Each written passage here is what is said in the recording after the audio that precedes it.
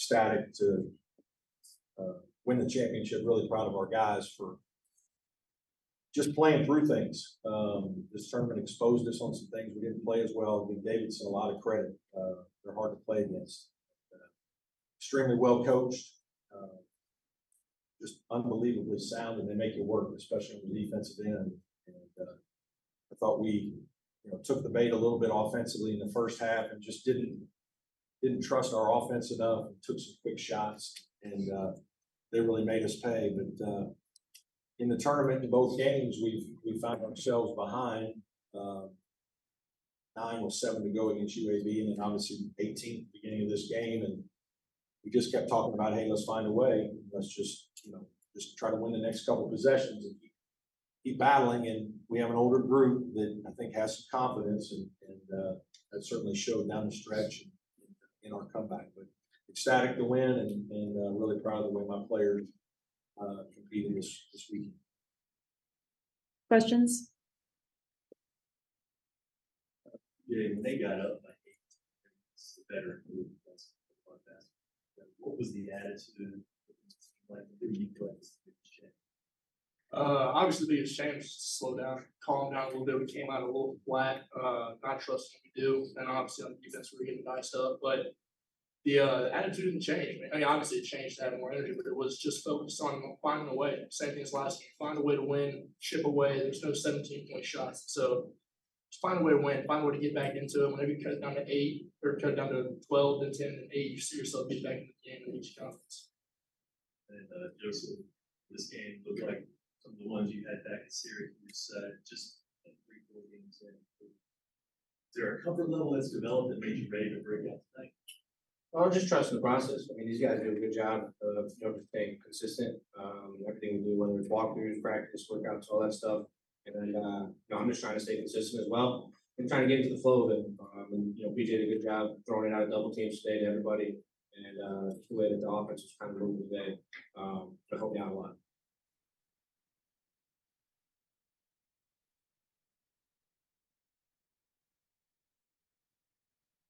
Early in that second half, RJ Humphrey had a big dunk, big layup, a couple of different defensive skills, had a great. Can you just speak what he means to the team, that energy he brings? Yeah, tremendous energy giver. I've talked about it a great deal. He's just plays really hard, tremendous athlete. And he's going to make something happen. He plays so hard with that kind of athleticism. Usually when you're figuring things out, good things are going to happen. And the game is starting to slow down for him a little bit. I thought PJ really found him on a double team dive for one of the dunks. I thought PJ really handled the doubles much better today, and that was a big part of it. And then RJ's confidence, as his skill level continues to improve, which it has. He's going to make plays around there. He's a quick jumper. He's really improved his moves down there. He's a guy that we have a lot of confidence in.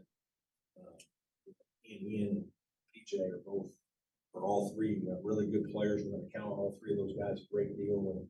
And today was RJ and PJ's day.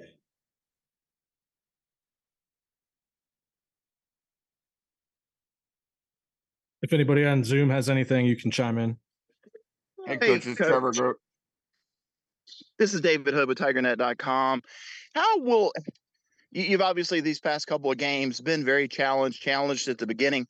How will this help you as you continue to get into the season and then, start to get into league play later on?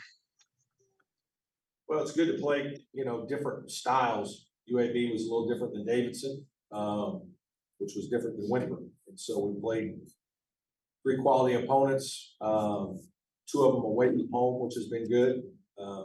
We need to work on ourselves a little bit for a couple of days. There's some things that you find out about how you're playing and your team. We've got to get Jack Clark up to speed. He's trying, but he just doesn't know some of the things we need him to know to be out there all the time. And we've got to trust him and get him fully healthy and part of our group. So there's a lot that this has done for us. This was a really good tournament against different styles of play. Obviously, we're still working to integrate Joe the way we want to, but I love the way our team has come together. We're a very unselfish group. We share the ball. Guys really pull for each other, and we have some depth, so we have enough guys that if a guy has an off night, then somebody else can pick him up. And it's happened all tournament. Joe was terrific today. Chase was terrific the other night. Those are, then our bench has been giving us a lot of juice as well. So that gives us a chance to have a good team. Hey, coach, it's Trevor Gross from CUTigers.com. Chauncey played just the first 3 minutes. Did something happen to him? No, I kind of knew that this was a game I thought would, because of the way they play, all the movement defensively, that I knew that this was going to be a game where Dylan and Alex would play more. To match some of that, I almost started a smaller lineup, kicked myself that I didn't. But it was just one of those things. Chauncey's fine. He's going to be a really good player for us. We've got a lot of confidence in him. We love him. This maybe just wasn't the right game at this time for him. On Zoom, we got a question in the room. Coach, you mentioned that an event like this can expose you a little bit and show areas. What are some of those areas that jump out? We got to keep rebounding the ball better. We've talked about it, we've worked on it, but it's something that I think we understand that we have to do. Offensively, we got to trust our style and stick with things instead of sometimes trying to quick shoot our way out of things. We have some guys that can shoot, we have some guys that can make plays, we have offensive guys, but sometimes we're breaking too many things off and not sticking with it to like break the defense down and see if we can go from a good shot to a great shot. Or get the defense to make a mistake. We're doing things where sometimes we get a step and it's enough to take a shot or make a play, but there are times within the game where you got to learn that we need a really good possession. We don't need to try to quick shoot our way out of it. And we're kind of, we're so excited. We're good shooters, so we have confidence, but we also understand we've got to learn how to sustain and turn it over and work on some things. So I think that those are some things specifically we really need to improve. Any other questions in the room? We can go back to Zoom. Hey, Joseph, it's Trevor again. I think this game that you had today was what Clemson fans were expecting to see from you. You obviously started cold. You're 2 for your first 11 from 3, but I think you then made 4 in a row. Just watching your career from afar, it seems like you've always been kind of a streaky shooter at Syracuse. Do you feel like that's the case? And what's your mentality out there when you're going through a down stretch like that? He's not a streaky shooter. A guy that can make 100 in a drill and make 1,500 points. I don't know how many. Too many threes to count. I don't think he's streaky. Might not shoot great every night, but. We obviously believe in him, trust him. He's going to have a great year for us. No, I appreciate it, Coach. Just again, go back, stay consistent. These guys, we rep so many times each and every day, each and every practice. And you can't lose yourself. And just gotta trust the teammates. Trust that every shot's going in.